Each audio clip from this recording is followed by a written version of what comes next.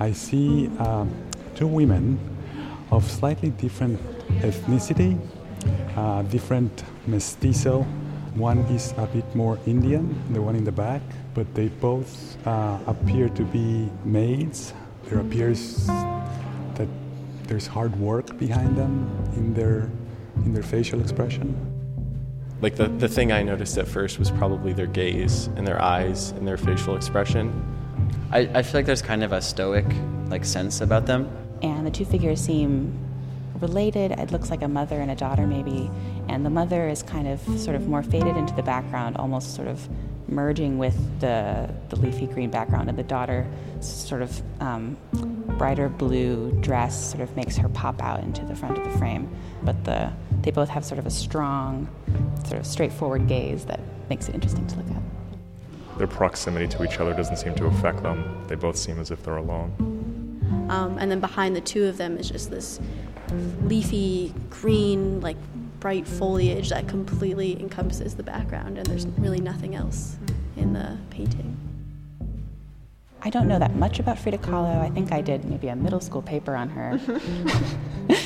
But there's always a lot of dignity to her paintings, and that's how I sort of feel like, oh, that makes sense. This is a Frida Kahlo painting. My impression of her is that she painted a lot more about her own pain. She's always in her own paintings or with Diego in her mind. That's the other iconic painting that I think about.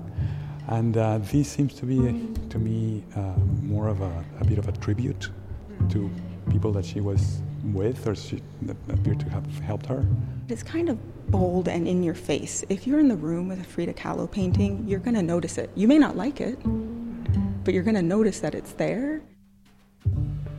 Here, walk around to the back with me. So at first it really just looks like a normal canvas with normal kind of scratches or marks that kind of just show that, it's not this new painting. It has some history to it. But if you really get close, you see it actually does say Frida Kahlo on it, which is something you see, honestly, never. You don't ever see the back of a painting. En recuerdo de una noche muy agradable con la autora del cuadro. Just reading what it said. In memory of a very pleasant evening with the author of the picture. Not everyone can create these masterpieces of different portraiture, but everyone has a signature, and everyone can relate to having a signature. So seeing that, I don't know, it develops a connection or some type of relationship from the artist and the viewer.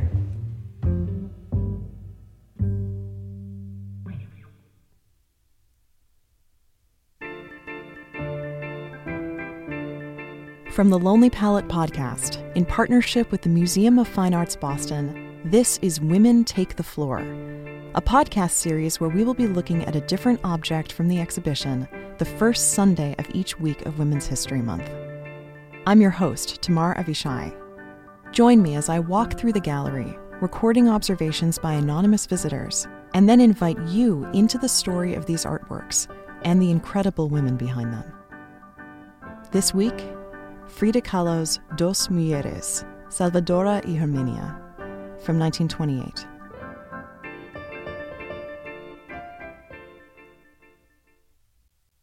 In the era we currently live in, I am loath to throw shade at the Free Press. But that doesn't mean that I'm going to miss the opportunity to draw your attention to a headline from 1933 that I think we can all agree is rather spectacularly problematic. It's courtesy of the writer Florence Davies of the Detroit News, who, when tasked with writing on the famed Mexican muralist Diego Rivera, a recent Detroit transplant, found herself drawn not to him, but to his then-unknown wife, Frida Kahlo.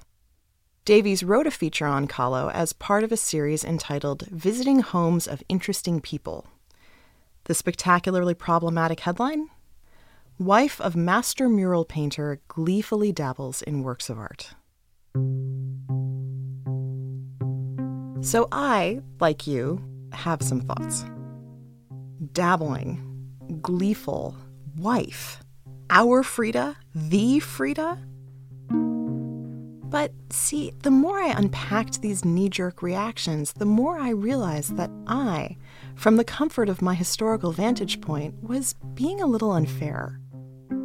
It's actually pretty cruel to castigate poor Florence because of how we think about Frida Kahlo today.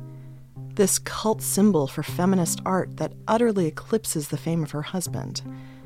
We know now how much more significant her art was to her own experiencing of the world and her ravaged body within that world than could possibly be described by dabbling. We cringe at the idea that this soulful woman, whose life was continually marked by trauma, ever did anything gleefully, the least of which her art. I guess what I'm saying is that old Flo never meant for this headline to become such a punchline, or how naive she would seem to think that Frida Kahlo, the Frida Kahlo, portrayed in all her earthy hotness by peak Salma Hayek, could ever be described in such insipid, reductionist, small-scale terms. Just a dabbler, just a gleeful woman, just a wife subservient to her master muralist. But realistically, how else was Florence Davies supposed to approach her assignment? We currently live in the post-1970s era of Frida mania. That's its actual name. The thing about the Frida Kahlo is that to imagine that the cult of Frida today speaks for the actual living, breathing Frida is to worship at the same altar of celebrity that once shot a relatively modest Renaissance portrait like the Mona Lisa into the stratosphere with no historical context, which, let's be honest, does all of history and the human beings that comprise it a real disservice. And Kahlo herself exists in a particularly complicated, contradictory space, where she herself is only stratospheric, this larger-than-life mythical heroic figure to women, artists, and activists alike, because of her own acknowledgement of her vulnerable, corporeal humanness. And we, in turn, love her contradictions. We love her gumption in the face of her fragility. We love a woman adorned with both flowers and a unibrow. We deify her because we've seen her groan under the societal weight of being a celebrity's wife, of having to force herself out of her husband's shadow.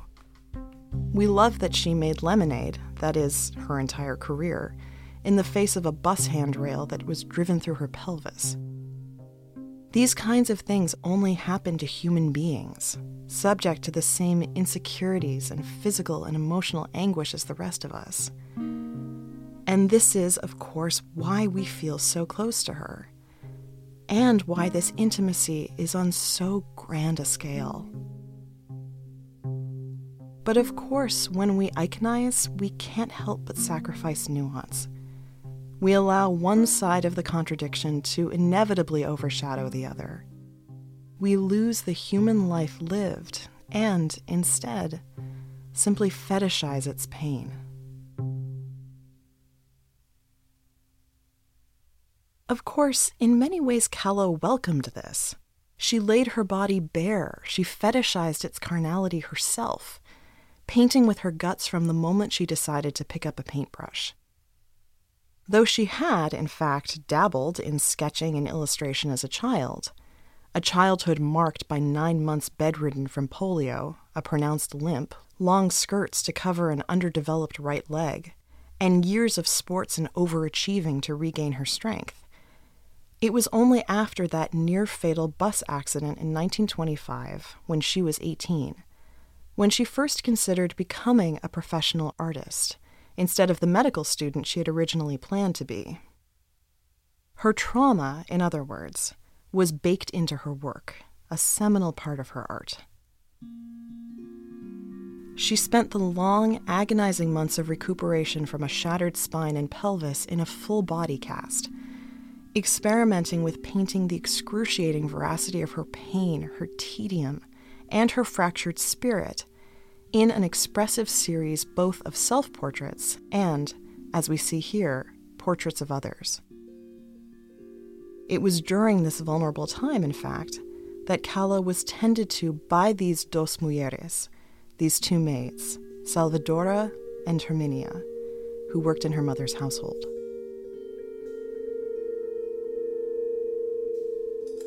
And we could easily stop the narrative here. We could just see this painting of these two women merely as an extension of Kahlo's pain. It's true that when it comes to Kahlo's art, it can be difficult to tell the difference between the self-portraits and the portraits of others. And this particular characteristic of her work, this portraiture that actually feels like self-portraiture, calls to mind another artist that we explored in episode 16, the Dutch post-impressionist and proto-expressionist Vincent van Gogh, and his affectionate portrait of the postman Joseph Rouland.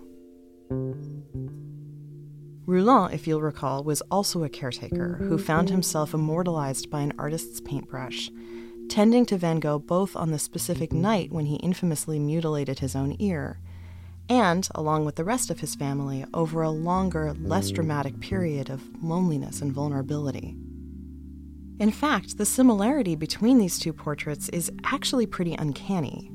How both Van Gogh and Kahlo paint their personal perspectives of who these people are by what they meant to them during these intense periods of psychological and physical pain. And this only reinforces both the reputations of Van Gogh and Kahlo as artists whose work was born from psychological and physical pain, as though they're simply professional sufferers for their art, as though they never experimented or sketched or smiled or gleefully dabbled in anything. And I think that seeing both artists, and especially Kahlo, in this light is as reductive as that problematic headline. She was a worker, a revolutionary, a flirtatious imp who possessed a delightfully wicked tongue and a body sense of humor.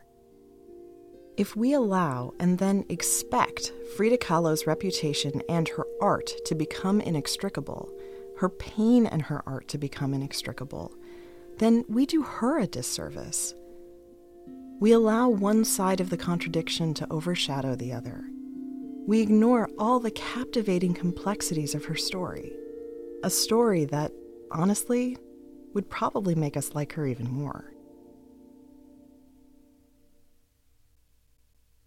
So let's actually take a closer look at her story.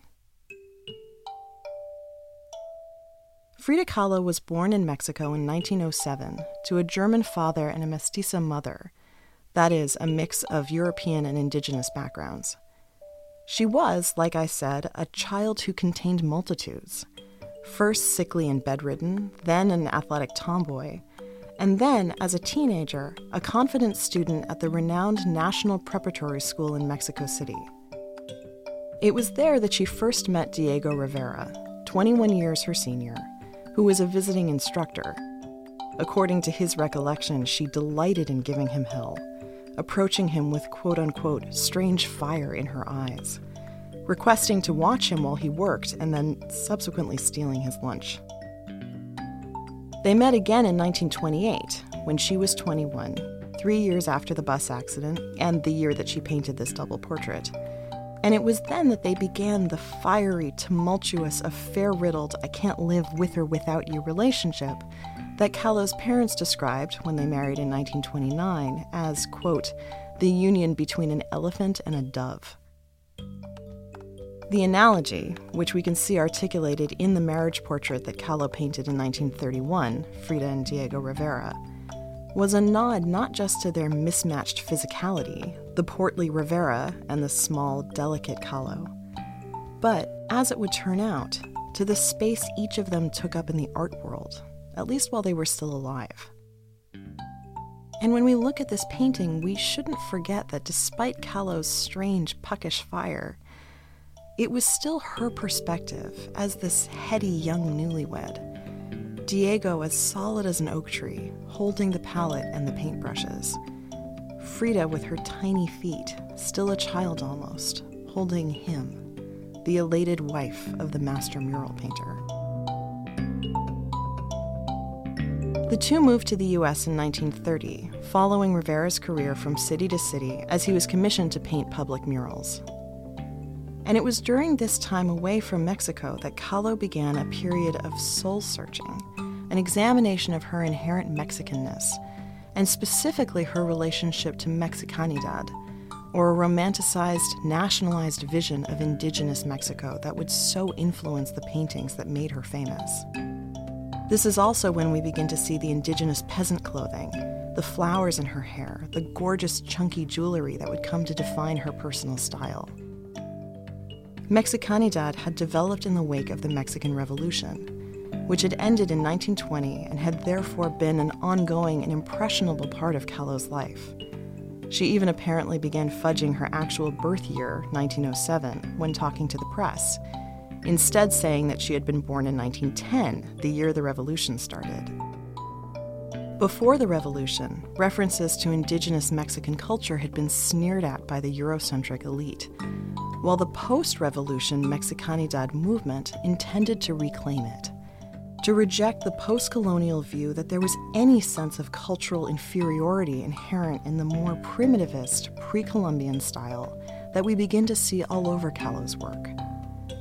And she very much played into this movement. Despite her prep school education and training in more Western Renaissance art, she actively embraced the Mexicanidad style, choosing to present herself as a self-taught amateur, and though married to a master, an outsider folk artist.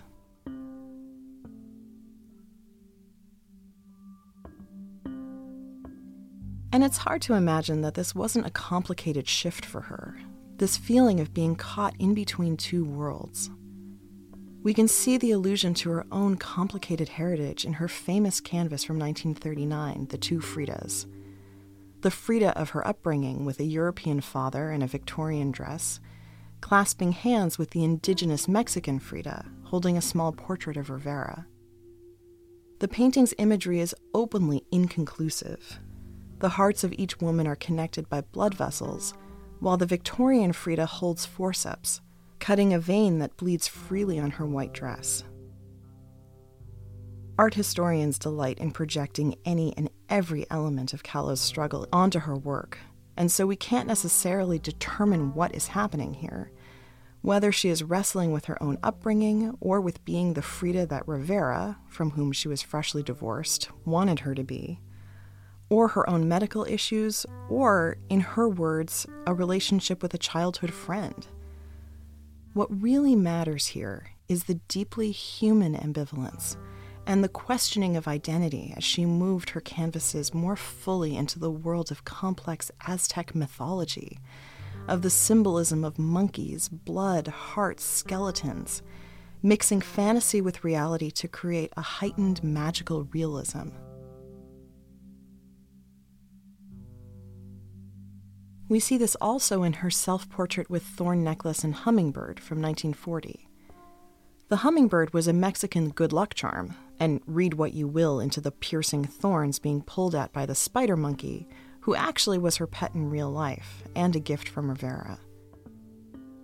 This painting is a signature example of the Frida Kahlo style, a colorful, flattened picture plane depicting the ambiguous symbolism, both pre-Columbian and Christian, of love, pain, life, and death that focuses squarely on the dignity inherent in the indigenous Mexican.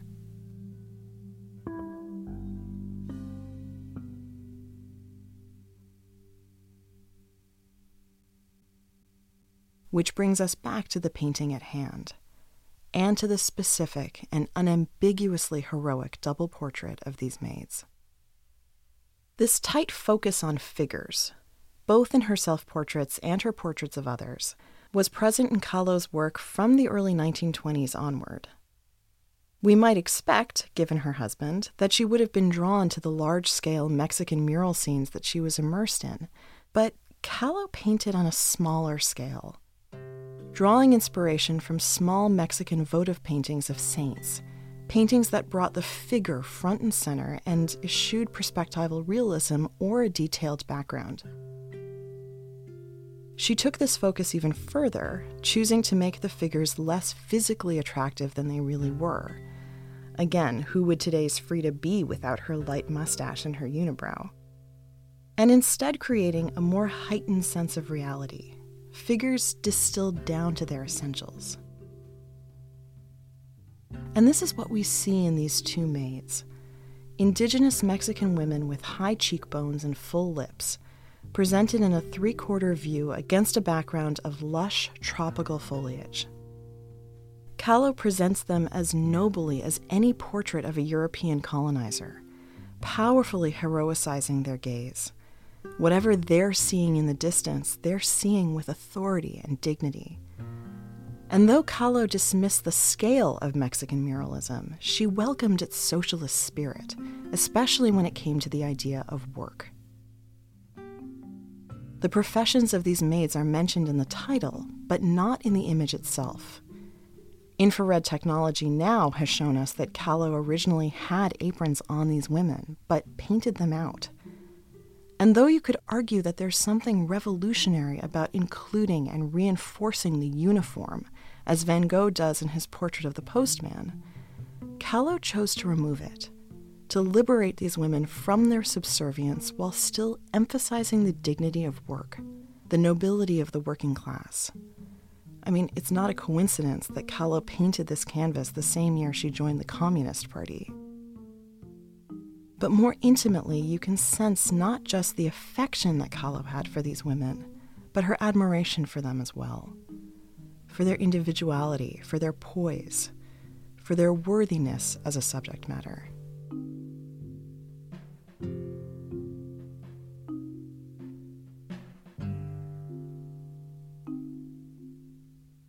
There's a wonderful added element of self-reference in this painting as well, and not just in Kahlo's implicit sense of self-portraiture, but actually outside the frame. Because this painting also carries the distinction of being the first one that Frida Kahlo ever sold. And given everything we've been talking about, especially this emphasis on the inherent pride in one's work, I think it's a poignant detail to include, especially when we prop it up against the cult of Frida mania. It's easy to ascribe a larger-than-life career and output to a larger-than-life artist, when in reality, Kahlo only produced somewhere between 150 to 200 canvases in her career, sold far, far fewer, and we don't actually have the ability to see most of them. In fact, only 13 of her canvases are available in public museums outside Mexico. Really soak it in the next time you find yourself standing in front of one, because it's a less common experience than you might imagine. But what's more, when we think of poor, broken, bedridden Frida painting her pain through her maids, there isn't an obvious place in that narrative for the excitement of selling that painting. And here we get to experience it. Because such an added special element to this canvas is the back of the canvas.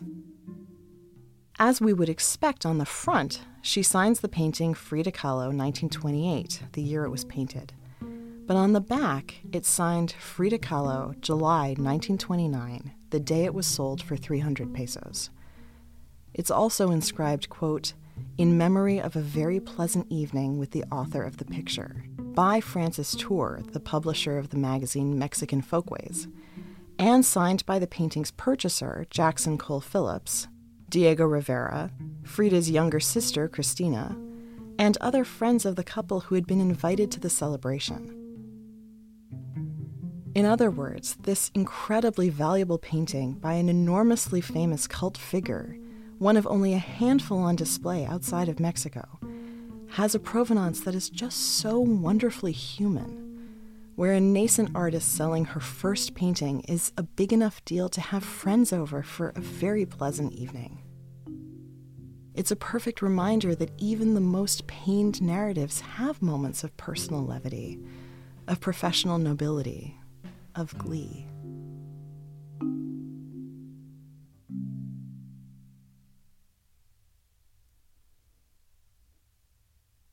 Kahlo's professional recognition grew throughout the 1930s as she began to get attention outside of her marriage, which wasn't the only attention, both from men and women, that she was getting outside of her marriage, but I'm sure you can just watch the movie or Google that particular piece of her life.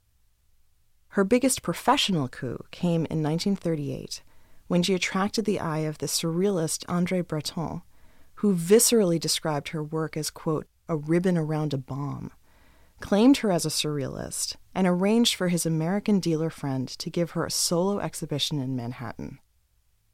And though, of course, grateful for this opportunity, it should be said that Kahlo flatly rejected being adopted into the surrealist movement. Like fellow quote-unquote surrealist René Magritte, she didn't necessarily see herself as depicting a surreal sense of reality in her work, but rather her own actual experience, symbol-ridden and enigmatic as it was. Surrealism meant to articulate the unconscious, the irrational dreamscape, and yet, as Kahlo famously said, quote, "I never paint dreams or nightmares. I paint my own reality," end quote.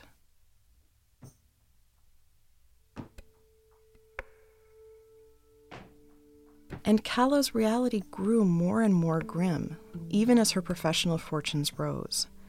She suffered a traumatizing series of miscarriages as her health continued to deteriorate, underwent a series of failed surgeries to repair her spine, and lost toes and eventually her leg to gangrene. And through it all, she painted, she worked, she exercised her grief. We see canvases of a body in decay, isolated from the world of the healthy, like in The Broken Column from 1944. The same tight focus on a singular figure, the self-portrait of a broken body against a broken landscape, pierced Christ-like with nails, and held together with a plaster corset. And yet she's still sensual, still human, clutching a flowing skirt and looking at us from a face that is both tear-stained and resolute.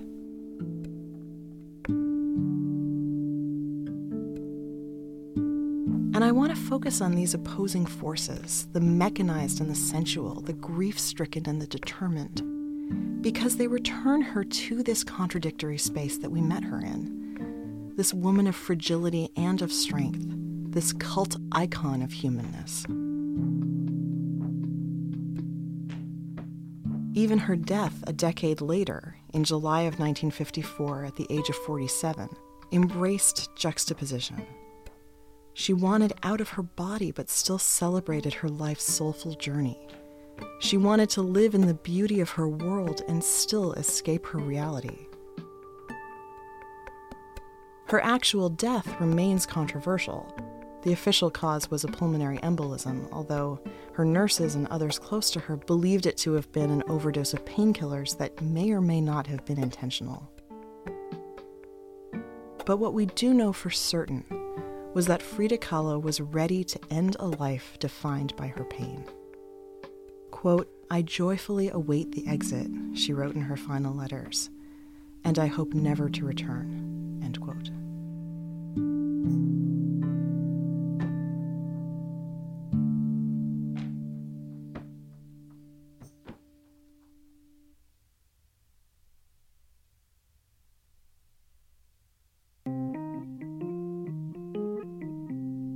Which brings us back to her legacy, and the fact that we do exactly the opposite. We worship a life, an output that was defined by pain. And of course, as I said, it's not like she didn't play a role in creating this legacy. Her life was obviously defined by physical and emotional pain in very real ways, and her art, even at its most ambiguous, very much reflects this. And so it makes sense that the fame she accumulated after her death, a cult frenzy far beyond a solo show in New York, a record auction price at Christie's far beyond those 300 pesos, is owed to the fact that her candid depiction of trauma is extraordinarily relatable, that marginalized groups from women to Latinas to LGBT activists need deeply human champions to lionize. And I think even more, that second-wave 1960s and 70s feminist artists, the ones who brought her into the mainstream, needed her embattled body to tell their own stories.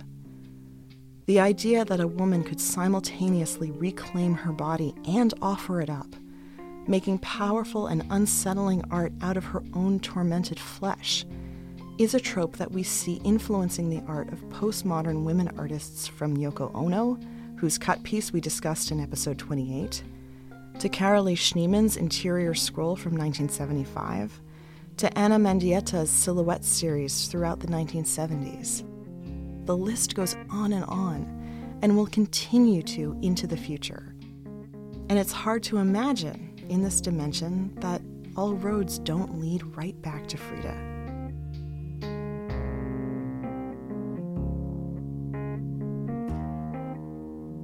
So let's reframe her fame.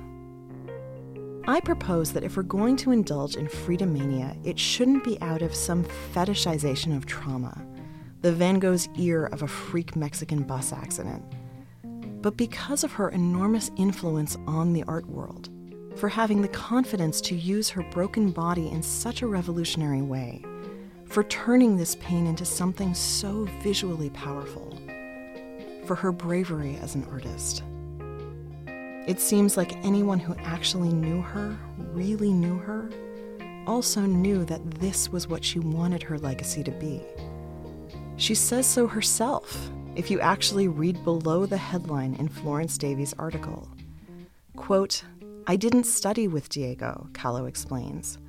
"Of course, he does pretty well for a little boy, but it is I who am the big artist," end quote. And the article continues, quote, "Then the twinkles in both black eyes fairly explode into a rippling laugh. But Signora Rivera's painting is by no means a joke.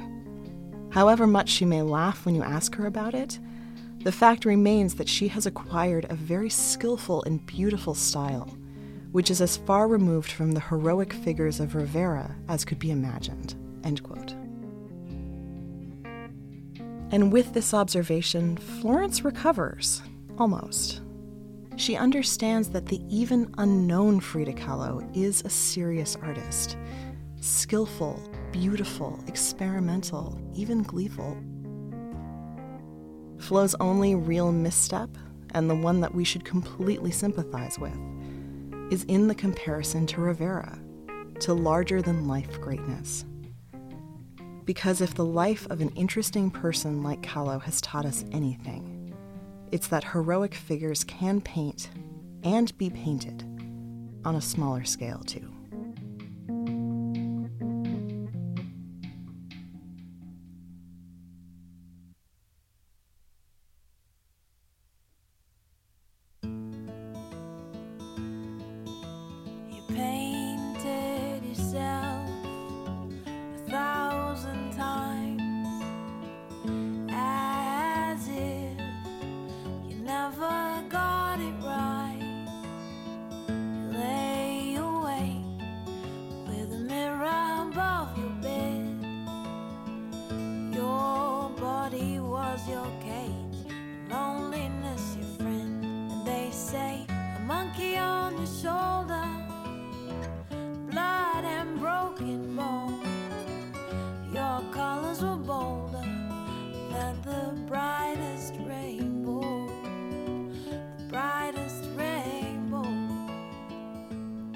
Special thanks to Nick Roberts, Ashley Blymus, Evan Blanche, and the intrepid museum goers at the Museum of Fine Arts Boston.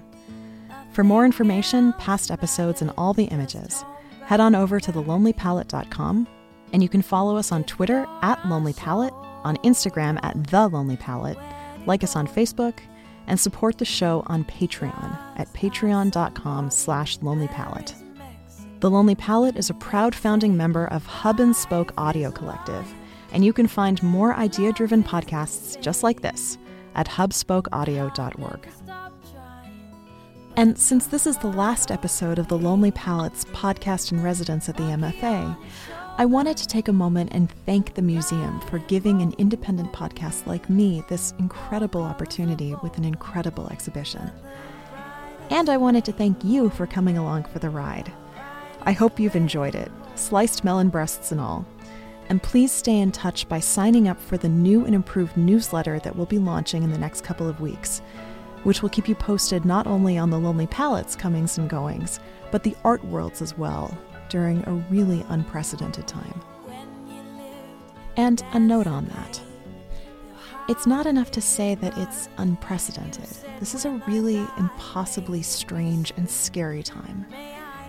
But this is why we have art. And if you really think about it, this is why we've always had art. All art has been contemporary. Everybody who creates has lived through a moment. It's why they're moved to create in the first place. And the art they make not only tells their stories, but the stories of that moment. Moments that were just as unprecedented to them, just as impossibly strange and scary. Sometimes art was created as a way of coping, and sometimes just as an escape. So whatever art is to you, a coping mechanism, a comfort, an escape, a distraction, please just know that both historically and now, you're not alone. And we're going to get through this together. I'm going to keep hard at work, bringing the museum to you, and please do get in touch if there's something you especially want to see. And in the meantime, please stay home, wash your hands, hug your loved ones, stay safe, and try to stay sane. And we'll be back with more episodes before you know it.